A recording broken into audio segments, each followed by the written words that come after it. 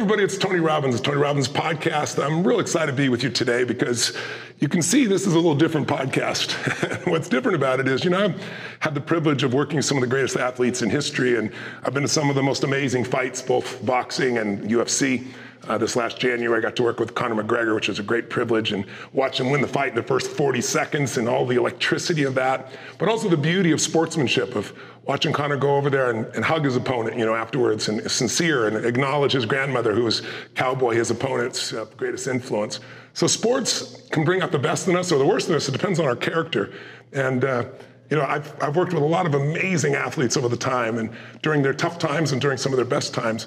But when people see boxing or UFC, I think a lot of times they think it's just ruffians, people just beating up on each other, and they don't understand the discipline involved in boxing or martial arts. The boxing's often called, the sweet sport. It's a combination of skill sets and intellect. It isn't just physical force. And the greatest in history are the ones that can combine their psychology, their spirit, their soul, and that physical body to produce extraordinary results. And I think we all need to be able to face our fears and move forward. So I thought in the middle of this kind of COVID environment, it might be nice to visit, ringside with a legend. And I'm here with an unbelievable legend, the only man to be a 4 times world boxing champion, Evander Holyfield.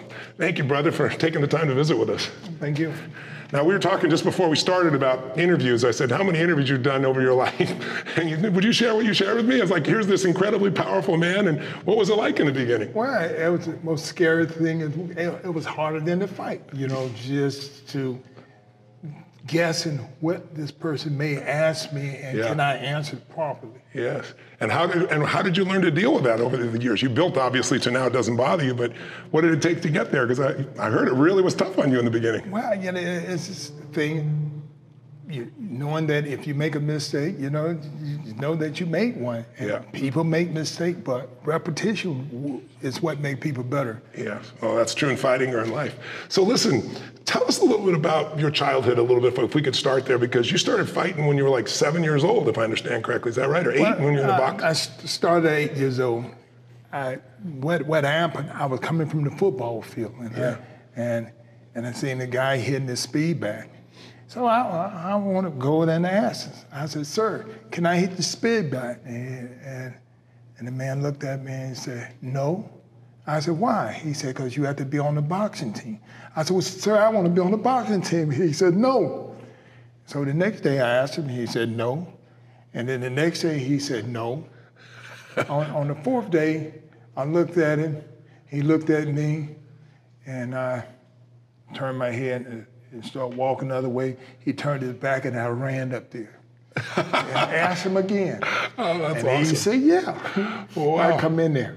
Tell us a little about who influenced your life the most, not only in boxing, but in life.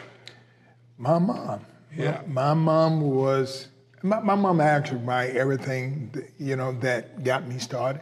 Yeah. If it wasn't for my mother, I don't tell him where I would have been. I was so touched. At 8 years old, is that when the guy said you think he could be world champion? Yes. And you were at the boys club? Yep. Tell us that story, and then tell us what you said to the man when he said you could be world champion. Well, the man told me I could be the heavyweight champion of the world. And he said, at 8 years old? Yeah, 8 years old. He said, what you think? I said, I got to ask my mama. And he looked and he said, you don't want to be the heavyweight champion? I said, but I got to ask my mama. He said, what are you talking about? I said, if I don't ask my mama, I can't even try. My mama said, no, that's it. That's right. So, and that's when the man looked at me and said, you got a good mom. And so you did ask your mom. Did you ask her that night? I sure did. And what'd she say? I asked my mom, and this is how it was. We had the little house, and, everybody in the front room looking at TV. So when I come in, they looked at me and they said, where you going? I said, I got to ask Mom. I said, what you going to ask Mom? So if they trying to find out if I'm in trouble or not, because I'm in trouble, they know they may get a little piece of that. And I guess— Because they're older, they should be looking out for you, right? Yeah. So I go in there and I start trying to tell my mama what this man was trying to tell me. And so my mama kind of talked real loud. She said, what you say? I said, Mama, this white man at the boys club said I can be the heavyweight champion of the world. And my mom looked. She looked at them. When she get that look, I got to step back because she may swing. So did you become a great boxer? Yeah, I'm learn how to avoid your mom's swings. I'm telling you, I got to get them hands up there quick. She always go for the head. She never go to the body. Always to the head. And so what happened? My mama said, "Do you know what they're going to do to you?" So I just acted like I didn't. I said, "No, man." She said, "They're going to hit you." And I looked at her and I started laughing because all my brothers and sisters hit me. I get 3 whoopings a day. Now, I'm accustomed to getting hit. so getting hit ain't nothing new. So my mom said, well, you can't hit them back. And she said, yeah, you can do it. Like that. And I remember going in the bathroom, looking in the mirror and saying, Evander Holyfield, heavyweight champion of the world. So when I went back and told my coach, my mama said I could be the heavyweight champion, and he said, what? Coach, here I am. I'm 65 pounds. I'm telling my coach, my mama said I could be the heavyweight champion of the world. But what was the advice she gave you? She gave you 3 pieces of advice that you've repeated your whole life. Listen, follow direction, don't quit. How important has that been in your life? That still goes on today. Yeah. Because things still get tough. Of course. And you have to not quit. Now, you're 58 years old, and one of the reasons I'm here is I know you're in the best shape of your life. You look like you're 25, and you want to fight with Mike Tyson again. There were pretty legendary fights in those 90s that you guys had. The history you guys have is amazing, and what I love about both of you is you're both such incredibly intense competitors, and you tease and taunt each other, but you really do have a friendship as well. Tell me what you respect about Mike Tyson.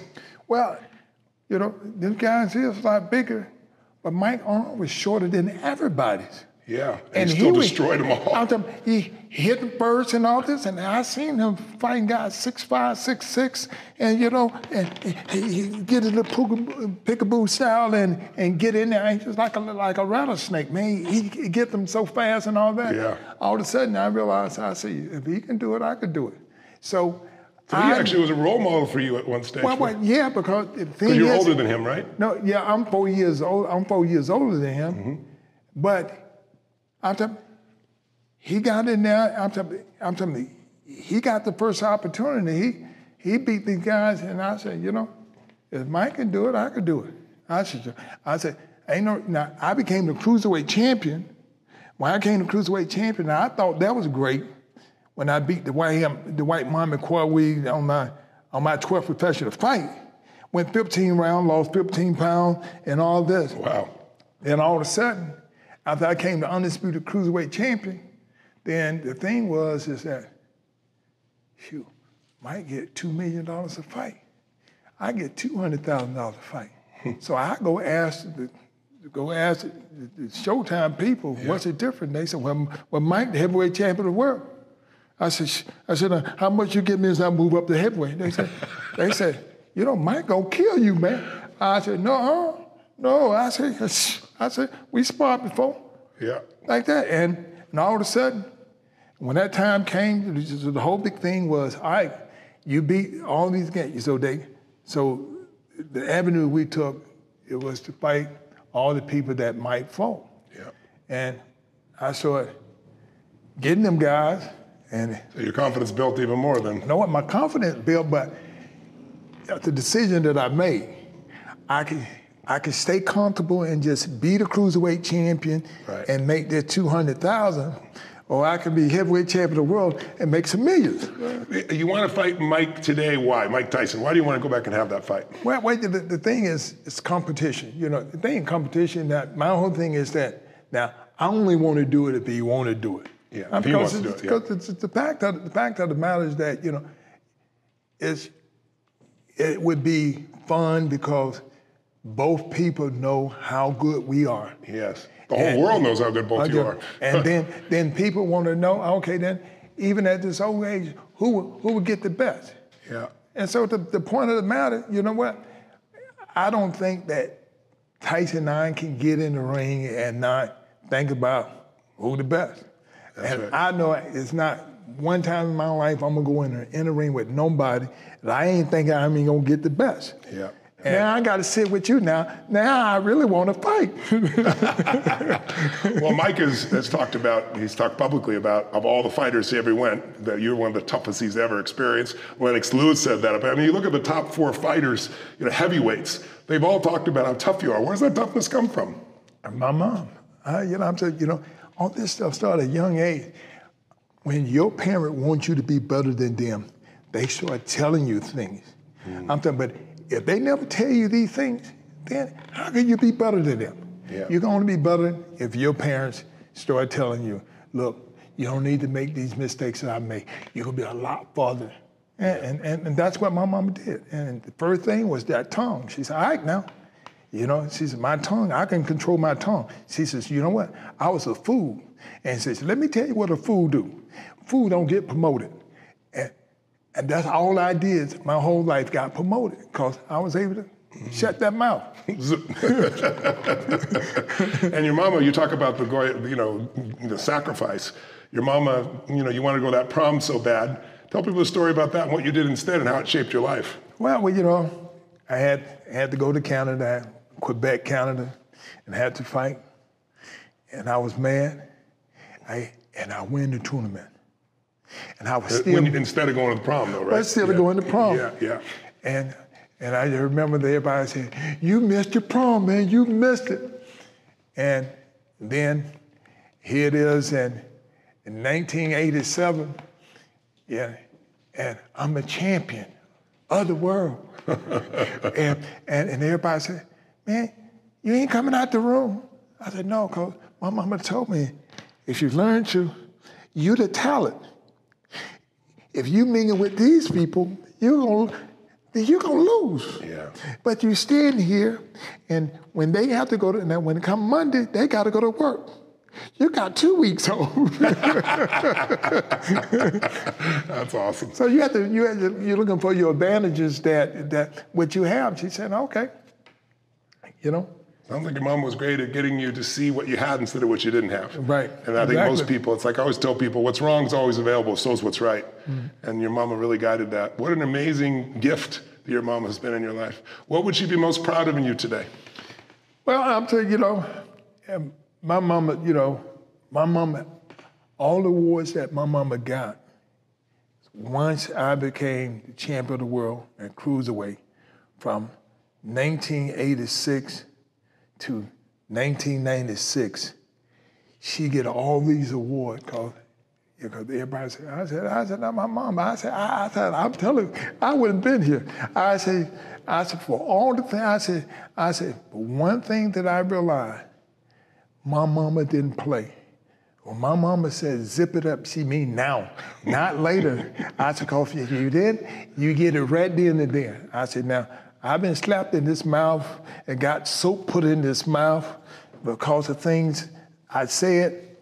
I said, one time, I ain't wanted no more. I don't like the taste of soap. I've had those experiences too. My mama shaped me too, brother. She really did. She was an intense character. But you look at it and it's like what you think you want your mama to be versus what God gives you, always something greater. There's always some lesson in there. And if she'd been the mama I thought I wanted her to be, I wouldn't be the man I'm proud to be either. So mamas out there, we honor you and send love to you. And dads out there too that decide to give your all for your kids. It's what the life's really about, man. And you're such a beautiful example of that. And thank you. I grew up totally poor too. And a few years ago, I went and interviewed 50 billionaires, self-made, nobody from the Lucky Sperm Club, all guys that earned it on their own from the very beginning. And I wanted to learn from them because I wanted to help people, because most people don't understand finance, and most people don't get trained in it. And I watched so many athletes, so many entertainers, singers, writers, directors, actors, lose everything. And you went through that experience. It's horrific. Yes, sure did. You gave up your 54,000 square foot mansion. You lost it all, $500 million. What'd you learn from that? Because I see it happen to boxers today and athletes today. What'd you learn from that experience? And what could you tell somebody who's younger today so they can avoid not have to go through the pain you've had to go through? And how did you make it through it? Because most people just be devastated, but you just kept going. You didn't give up. Well, so that's the point of being thankful for where you came from. Yeah. I came from nothing. And so if a person came from nothing, they know they got there. Yeah. Because of what they did. Yeah. So the whole big thing, if I don't quit striving for it. But one of the big part is to forgive. You got to forgive yourself because you don't want to let them do this to you. Now, because you can sit here and blame. I can't believe these people did this. Well, if you can't believe it, then you probably still have your money. But you got to believe it because you ain't got the money. You lost everything because you believe they did what they did. Yeah. Now you got to forgive them, and you got to make some adjustments. And I made a lot of adjustments, and it's a part of life because this is what. So you saw it as your mistakes to allow them to do it to you, as opposed to I'm a victim. Yeah. They did this to me, so my life is over. You just picked it up and said, I learned from this shit, and I'm going to move on. And how did you forgive? Because that's a part of love. You think you love somebody, you can't forgive nobody. You really don't love them. So you're just telling yourself a story. You have to forgive to be able to make adjustment, to be able to receive when somebody else. All of a sudden, you get yourself to a point where that you don't trust nobody. Then, anytime somebody trying to help you, you got that eye on them. Yeah. And all of a sudden, you make the situation hard. The person said, "Well, I tried to help him, but God, hey, somebody don't scare them to death, so he don't take no chances. So I can't work with him." Yeah. People today are so afraid to take chances. I mean, if you've been in business for any period of time, 10, 20, 30 years, you've got people to steal from you. And it's just part of the process of you learning not to leave the candy store open and blame them, right, for a child coming and taking it. I really respect you for doing that. But how did you build back from that time, though? I mean, to go from $500 million to literally nothing, part of it was just your history that I grew up dead poor too. So it's like, okay, I've been here before, so I can build again. What was the mindset? The mindset is that, God is not finished. When people go through something hard because something great is coming. Yeah, I believe it. God's delays are not God's denials, right? I'm telling you, it's a part of life. If I think about if I was a kid and when my mama kept just telling me, and I just, everybody that I knew that was young, that was my age, and all that. Everybody was doing everything for them, and they were grinning, they were laughing, they were smiling, they were going to the prom and all this and stuff. And I was like, I started feeling sorry for myself. Yeah. So I still got that same picture that I showed to my son. I said, "See this picture? Well, Daddy, you don't look like you happy." I said, "Well, I'm happy now." I said, "But I'm trying to tell you, it's a decision, some things that I'm gonna tell you can't do. And you probably gonna be looking just like this." I said, but at the end, I said, "Look how happy I am." He said, "You wasn't happy there?" I said, "Yeah." I said, "But that's just a moment." Yeah. I said, what kind of man you want to be?" I said, "Now, your kids want to go this." And I said, "Look," I said, "why do y'all think that y'all got this great education?" I said, "You know what? It didn't cost me nothing for education. It cost me $15,000 a year for y'all to go to this school, this early education and all this." I said, "But I'm happy to do it." I said, "Because you won't have to cry like me, wondering why." Because my mama had to come and give me my first whooping in school because this guy told me, "You're not smart." And when he told me that, and I punched him right in the doggone eye. And my mama came and gave me a whooping in the school, and I had to apologize to the teachers and the student. Wow. Right? My mama said, "You don't hit nobody." So it's a profession. It's not something you just go use randomly. Right. But I said, "Mom, but he was talking." He said, "So if you're talking, you want somebody to come knock the daylights out of you? Now, why didn't you hit the big guy then?" It's amazing. It's amazing. You got a temper, but you won't hit the big guy. You go hit the little guy. That's really cool. Yeah. Literally, you got the body of a 25-year-old. Certainly, you're 60, almost 60. You could be 40 and you'd be better shape than most 40-year-olds. It's amazing. Tell us a little bit about your training, like this discipline of persisting and this pushing yourself that you've always done your whole life, pushing beyond what anybody could imagine. How much of a role those two things played in your life and your success? Well, the big thing was, at a young age, my mama tells me, if you don't break nothing, you don't have to fix nothing. So don't go tearing stuff up. You don't get no bad habits, so you don't have to cease nothing. Yeah. And so the whole big thing, and fortunately, I don't think it was great being poor, but a lot of time when you're poor, people don't give you chances. Yeah. And so the whole big thing is that so you have to hang out with somebody like you. And my mama would not let me hang out with people who curse and they did all these things. So I ended up becoming better because I was sitting there by myself all the time because the people who lived a better life didn't want to hang out with me. But the people that had a rough life thought I was better than them. When you look at your career, what stands out for you as the most fulfilling aspect of being a fighter all these years? Well, making the Olympic team, you know. So representing America. Yeah, because we was amateurs. And so everybody wanted to be one of them 12 members who gonna make the Olympic team. And I think I was the last guy that made the Olympic team. Yeah. And it was kind of scary because I was actually fighting the amateur world champion. This guy named Ricky Womack. He had beat the Cuban, he had beat the Russian. So the two people who wasn't coming to the Olympics in '84 was the Russian and the Cuban. Yeah. But this guy named Ricky Womack had beat them already. And he was a reigning amateur world champion. So to get to LA, I had to beat him. Wow. Twice, and I did. Wow. That must have felt incredible. Oh, well, it did. Because I remember Howard Cosell was telling me, he said, Evander Holyfield, what kind of chance you think you have with Ricky Wonderful Womack?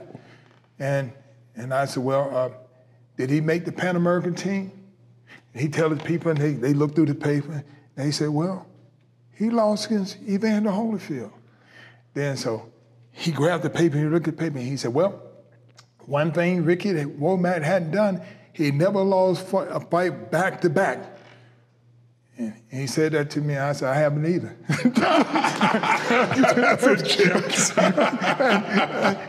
That's awesome. That's it. I'm like, it's just a positive thing that you have to realize.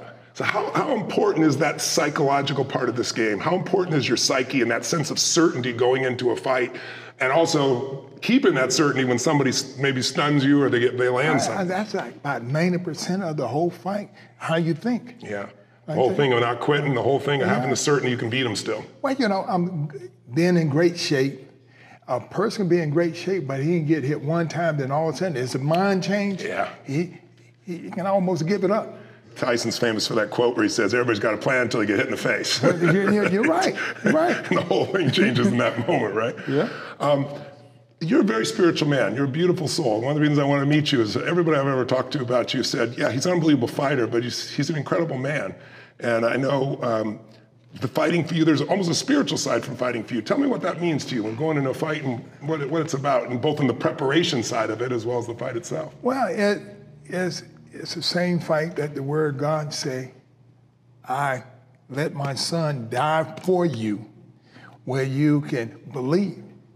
And so if you keep believing, eventually you're going to start winning. Yeah. And because as a kid. How do you keep believing if you aren't winning in the beginning? Because not everybody does in the beginning, right? Well, only thing I could tell people, as a kid, I was the youngest one, and my brother didn't let me win anything. And I was telling my mama, I said, Mama, they don't never let me win. My mama, they don't supposed to. And I just, so I was the only kid that was the youngest of the family that wasn't winning nothing until I went to the boys club. When I got to the boys club, I was 6 years old. I was better than the kids that were 8 because my mama didn't make no adjustment for me and all that, and it let me know that if you want something, you really have to work hard. Yes. I said, but if you just give everything to kids never gonna say, okay, don't give me no more. They're gonna keep on letting me win. Then all of a sudden you're gonna and then they're weak. Oh, okay, yeah. And that would tend to happen. What do you think about this society that we've become where parents today give kids trophies for participating? They haven't done anything. They're not disciplined themselves. They're not fun. And it's like everybody deserves a trophy today. How do you feel about that philosophy? And you're a father of 11, right? Is it 6 girls, 5 boys? Yep. Yeah, it is. So what's your philosophy with your kids? And what do you think of this philosophy? Everybody gets a trophy no matter what for participating. Well, I think that even though they may get an award, but it's the parents' job to let them know, okay then, well, what did you do? And so we're kids, people ain't gonna reject now, self-innocent, I didn't even know this as a kid. I would go to the fight. And I was hoping my guy didn't show up. I didn't want my guy to show up where I wouldn't have to, because I know if I go to the fight, I'm gonna eat, and I'm gonna do this. So all these things come with the fight. Yeah. You having fun, but the rough part, just fight. I was hoping my guy didn't show up, and he showed up every time. I bet afterwards they wish they hadn't shown up. The thing is that you won, but you still had to go through that, and which gave you even more confidence that you could do it again. Yeah. I said every fight kind of felt like the first fight. You say you grow, but I still feel the same because the intensity get greater and greater. Yeah. Like that. How do you keep increasing your intensity over the decades? Well, because that's repetition make you better. Yeah. Even if you think you ain't getting better, if you practicing, you getting better. Yes, repetition is the key to mastery of anything. But if you keep doing it, you start at a different level, and you just keep growing from there. Is that the essence of it? Yeah, because you don't forget nothing. You keep practicing, and that's just like if you stop asking, then you may not want it anymore. And you stop asking. Yeah. If you keep asking, that lets you know you still want it. And that hunger. Where is that hunger coming from you that you still have at 58 years old? The hunger that gets you to, you're doing 2-a-days at 58 years old and you don't even have a fight you need to prepare for. Where does that hunger come from? So every person I've ever met who is extraordinary in business and finance and entertainment, the one thing they have is this hunger that is insatiable, and you clearly have it, not by what you say, but by the way you live. Where does that hunger come from for you? Well, I think that anything that you love, it got a hunger in, so you'll know by the love that you have. This is the reason why, somebody may try to be like you, and it's hard, and it's a joy for you to do it. It's easy. Yeah. I'm like, because you love it. Yeah, because you love it. And so that same thing, getting up early in the morning and stuff like this. I get up 4 o'clock in the morning. I get up and I read this word and all this to prepare me for what the day may be. Yeah. There's so many people that want a better life, but they don't do anything about it. And it's like very oftentimes they even make a decision to do it. But to me, the thing they're missing is the rituals. Like you've got rituals that you have drove in and you just don't break them. Like 4 a.m., most people's idea get up at 4 a.m. I go to bed at 4 or 5. I have a different time zone than you do. Yeah. But the same kind of discipline that what you do, you give it every single time. How important are rituals to being the best in the world at something? Well, they're very important because it starts by habits. Yeah. Now, all habits not bad. Right. I'm talking about a good habit will allow you to succeed when you're not even trying to. Yeah. I'm about to end a bad habit. You failing when you don't even know you're failing. Yeah. Like that. So this is the reason why you have parents. What are your top 2 or 3 habits that throughout your life have caused you to keep growing and succeeding? I think the love that I have for the Lord Jesus Christ. Yes. And my mama told me, my mom said, all right now, boy, you better stop calling. Anything happened to me when I was a kid, I was going, Mama, I was crying all this. I thought my mama can save me for anything. My mom said, let me tell you something, boy. You better start calling Jesus, boy. Like that. So the first time I know that Jesus worked, when my mama was whooping me and I called Jesus on her, and my mama, stop. So, which is the first That's time, a miracle all by itself from what you told me. That was hand. Then the first time I lost a fight, and this kid beat me, and they Cecil Collins. And how old were you? I was 11. 11, wow. Then he beat me when I was 12. You still remember his name? And yeah. And that same guy, after I beat Mike Tyson the first time, when he stopped boxing at 13. When I beat him, I finally beat him at 13. Okay. And only it took you 2 years to beat him, huh? No. Only way I beat him, I called Jesus. Please, Jesus, help me beat him. Help me. Because I only did everything to try to beat him 2 times, and he don't beat me 2 times. And so I called Jesus, And I fought him. I win this fight. So he didn't fight no more. In 1996, when I come home, I walk in the house and I see this white guy sitting there. And I go, Cecil Collins. And everybody said, you still remember him? I said, how can you forget the first white guy that beat you twice? I said, man, you didn't grow. I'm like, he's still about 5'6". Yeah. Weigh about 147 pounds. Wow. And he still has hair the same way, just hanging in his eye like this. But I remember that's how I was when he beat me. What happens when two fighters both call on Jesus? Well, you know, Jesus gave me the strength. What happens then? See, the same. That's how it was when it was me and George Foreman, and everybody mentioned, oh, you know, George is a Christian too. Yeah. And I said, who God gonna go for? I said, well, have George been a heavyweight champ before? They said, yeah. I said, okay, then he had his turn. It's my turn. That's it. I said, that's it. I'm like, I said, you know, ain't no sense in getting mad about it. I love it. Well, listen, I want to get in the ring here with you because it seems like that's the right place. And we can spend a little time. I know you're going to show me a few moves, but I just want to ask you questions in the ring because I notice people, you know, you give answers differently sitting in a chair than when you're in what you love, right? Okay. So can we pop in there? Sure. Show me a few things? Okay. Make me look like I know something? Well, I'm sure everybody knows something. They wouldn't be getting it there. Okay, you got it, champ. Let's do it. All right. All right. Okay, well, this is a moment I didn't think I was going to have. I got Evander Holyfield putting boxing gloves on me here. Thank you, brother. The day that changed Tony's life and career. So you got that? You got one on a Reddy Bowl hand. Reddy Bowl, the one that have the big old hands like that. Oh, yeah? Get him an extra glove. You're going to push off the right leg. Okay. Boom. Yep. Turn it over. Turn it over. Yeah. Yeah, like that. Hey. I'm pushing still. Okay, got it. You like where you have your hand at right here. Boom. Boom. Yeah. See how hard that is?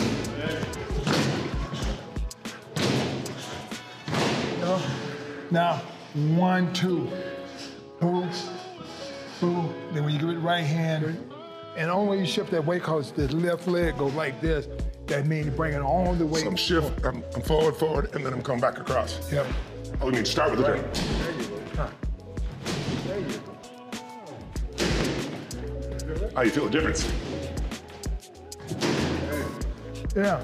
Wow. So he's saying, but you know, if he pushed like this, you go knock him, slap out. Because he's going to come. All that shots in here. So only thing that you got to get back on balance is your left hand. And that's reason the left hand is so important. That's the most important thing. Your lead hand like this. Because if he get past that left hand, even though you hit him hard, you're gonna kill him with this one. That's awesome. Thank you. Yeah, That's awesome. I appreciate it. You not only brought great boxing. What I love about you, man, is that you got such a beautiful heart.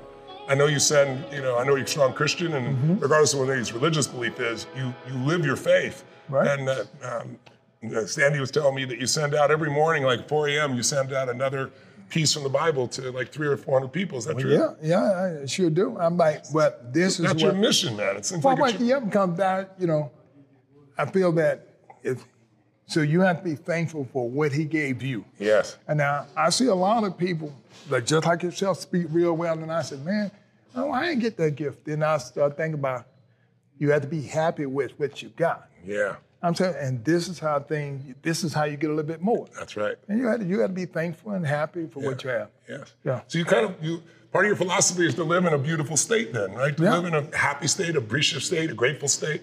So how do you balance that out with killing somebody? Because a lot of people, when they think of boxing, they don't understand the level of discipline. They don't understand the art. They don't understand that there's a set of combinations here, there's patterns here, and there's thinking here, and there's an art here. It's been called the sweet science boxing, right? Or even martial arts, because I work with a lot of warriors, I call them, right? Boxers, athletes, UFC guys.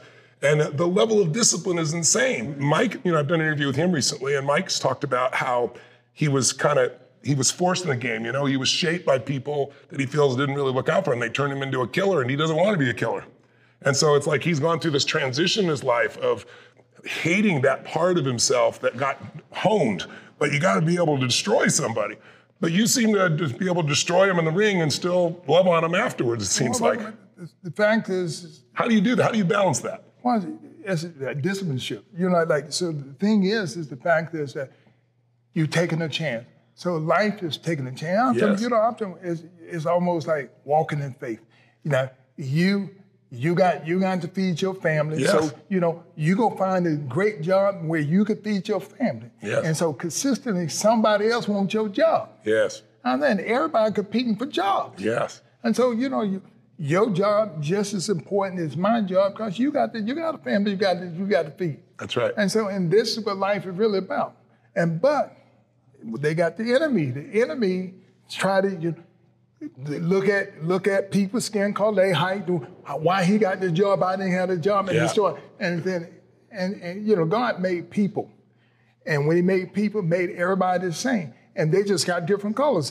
But the devil's job is to divide to conquer. Yeah. To make you hate this person. If you hate this person, you get somebody on your side, maybe y'all can take advantage of this person. But the fact of the matter, if you do the right thing, then the right thing gonna happen for you. So what's your advice now to the kids that you talk with? Because you've lived such a full life, right? What do you try to steer them to when you get a chance to influence them? And you have, 11 children yourself, right? Yep. Mm-hmm. How many boys, how many girls? I had 6 boys, 5 girls. Okay, you got your hands full, bro. Well, the fact of the matter, is when anybody said there ain't no good men's out there, I said, no, you're telling the story. Now, I put 6 out there. Ain't no good women, I put 5 out there. It's up for everybody. But that's how you have to look at life. Yes. What's your philosophy as a father? What do you try to instill in your children that you've learned? What I have learned is love is the key. I'm successful because I found something that I love. Yes. Now, my mama wanted me to find something that I love, not something that you like, because you can like a lot of things. And that's the reason you may not become successful. Yes. But you find something that you love, you're going to be successful. Yes. Because that's what love is all. God is love. I'm with you, brother. I agree with a million percent on that one, man. That's gorgeous. So what's one of the fights in your career? You've had so many. What's one that stands out? Because today, I talk to people about the best story of humanity is the comeback story, right? Because anybody can succeed or get lucky, but being taken to your knees like COVID has done to so many people, I said, the comeback story, that's one that excites every human being. It's the Rocky story, right? It's the guy comes back and they push through it all and they get better than they were before, right? What's been the comeback story for you? What's been one of the tough ones for you that you're proud that you've been able to come back from? Well. Is there a particular fight that sticks out? I have lost 11 times, but in the fact that the time that I lost, it was time where I actually kind of went farther than I should, because I knew my shoulder was hurt, but the guys that I was fighting, I thought I could beat them even hurt. Oh God! I said, that pride kick in there, and I have done things like that, and so people said, then why you ain't telling nobody? I said, well, because it's my fault. I shouldn't have did that. Why would, with me, just at the end of my career, I started fighting guys that were smaller than me. Yeah. And I thought I could beat them even though I was injured. Right? Yeah. I didn't get the decision. I sit there and I go. So what do you do after that? What do you do after you've disappointed yourself? Because everybody does this at times, right? And I always tell people, it's like success is always the other side of frustration, the other side of rejection, the other side of failure, right? It's like the ability to push through it. So when you come back from one of those, can you think of one that was really rough? How do you get yourself back, back to your top, back to your peak again? Well, the thing is you had to justify that, hey, this is what I done. This is what I done wrong. So you owned what you messed up on. That's right. So then you know what to fix. I say that's instead of blaming the other guy. Yeah, that's it. Because you know what? Because that's what somebody come. That ain't your fault, man. That's the other person's fault. You got to be committed to know that you're there to suit you. And so, what does boxing mean to you? What does it mean to be a boxer in your mind? Like, some people think boxing is just this brutal, sport. You obviously don't look at it that way. What is boxing really? What does it mean to be a boxer? Well.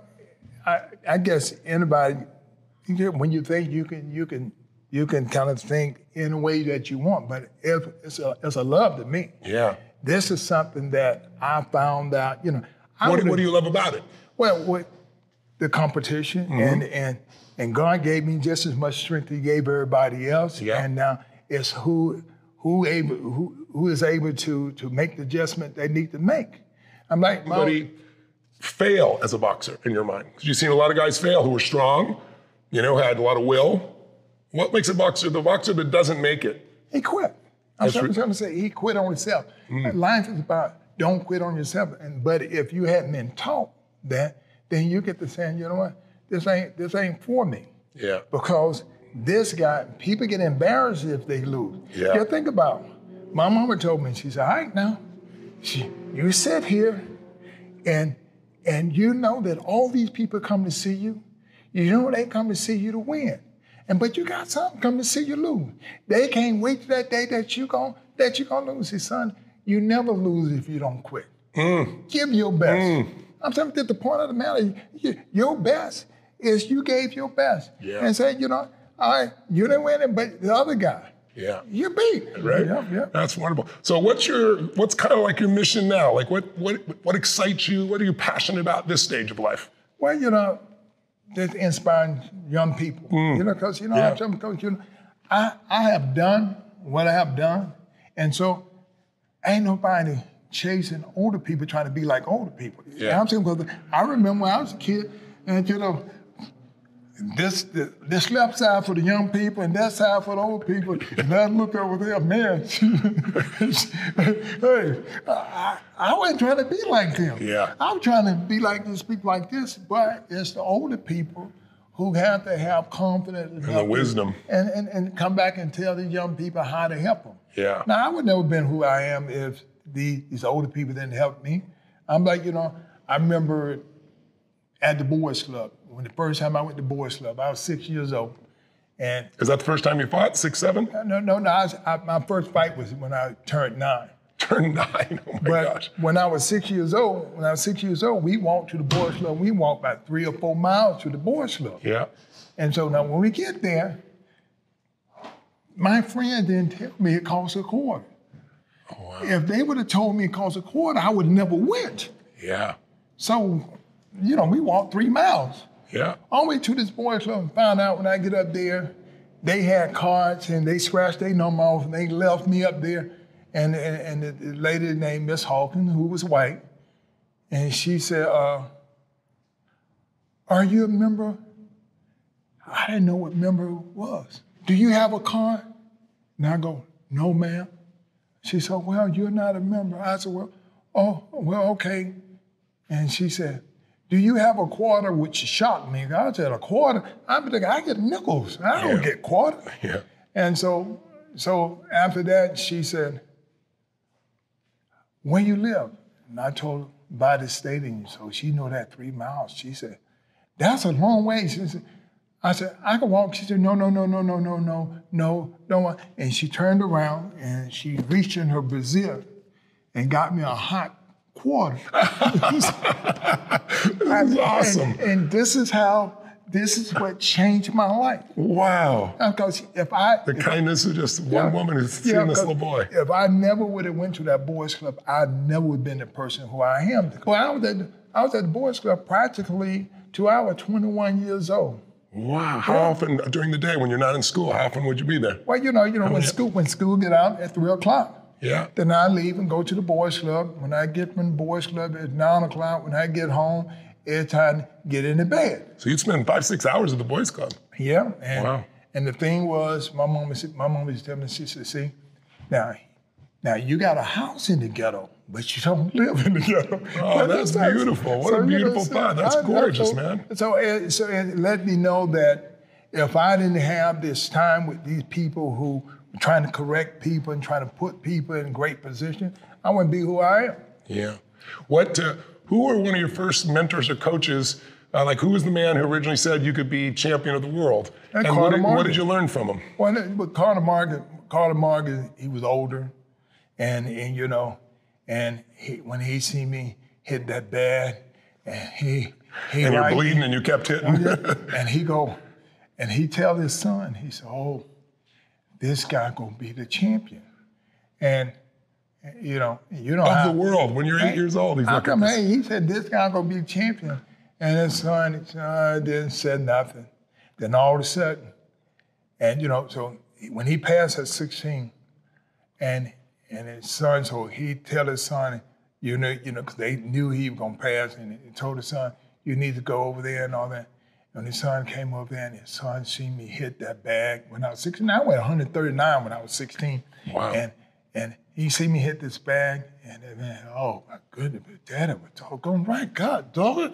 I was wondering how in the world you gonna be crazy about this kid here? When, even like we played, his son them in football. Yes. Hit the Evander and sit on our side. And he said, well, Evander gonna run by 2 or 3 touchdowns, don't you? And I run 2 or 3 touchdowns too. Did you really? He said, oh my gosh. He said, y'all kids are smart, and these kids here train hard. Wow. Like that. So but this man, he paid for everything that I ever did. Wow. I actually thought boxing was for free because he paid for everything. Wow. Then all of a sudden, one day the people told me, said, boxing ain't free. He said, your coach paid for everything. He told us to take care of you and all this. And I realized, I said, wow, I am thinking that boxing is the only thing that you can just go free and I found that you have to pay for all the tournaments. Yeah. But that man took care of me. Wow. Like that. And see, but this is a reason why I do give. Because I realized he didn't have to get it. I wasn't his kid. But he made sure that everything was right for me. When you look at your life today, what are you most grateful for? Well, I'm thankful. Number one thing is Jesus. Yeah. And the second thing is Jesus, my mom. And then, we're going out on that third, and I think about my coach, Carter Morgan. Yeah, that's beautiful. Well, if you, I'm going to see Mike. What does knowing that God is in charge do for you in terms of giving you peace or giving you strength? Like, how does it affect you knowing that God is in charge? You still got to do your part, right? Mm-hmm, right. But the fact that God's in charge, what does that do for your psyche? Well, it let me know that he always, because he already telling me, I'm not going to forsake you. So you got to know that he's not going to forsake you. That means that even if it looks like it in the short term. I think he's going to give you another chance. Yeah. Well, God, if you don't quit, he'll give you another chance. Yeah, that's beautiful. Evander, you're a beautiful soul.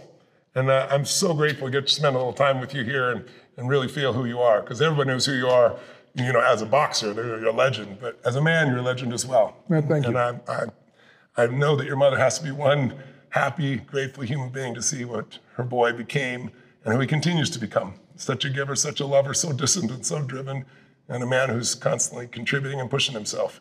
I think those are values that we all can value for ourselves. If we did, our whole world would get better because we get better. We got more to give, don't we? Exactly. It's pretty beautiful. Thank you, brother. Yeah, man. And thanks you for the lesson here.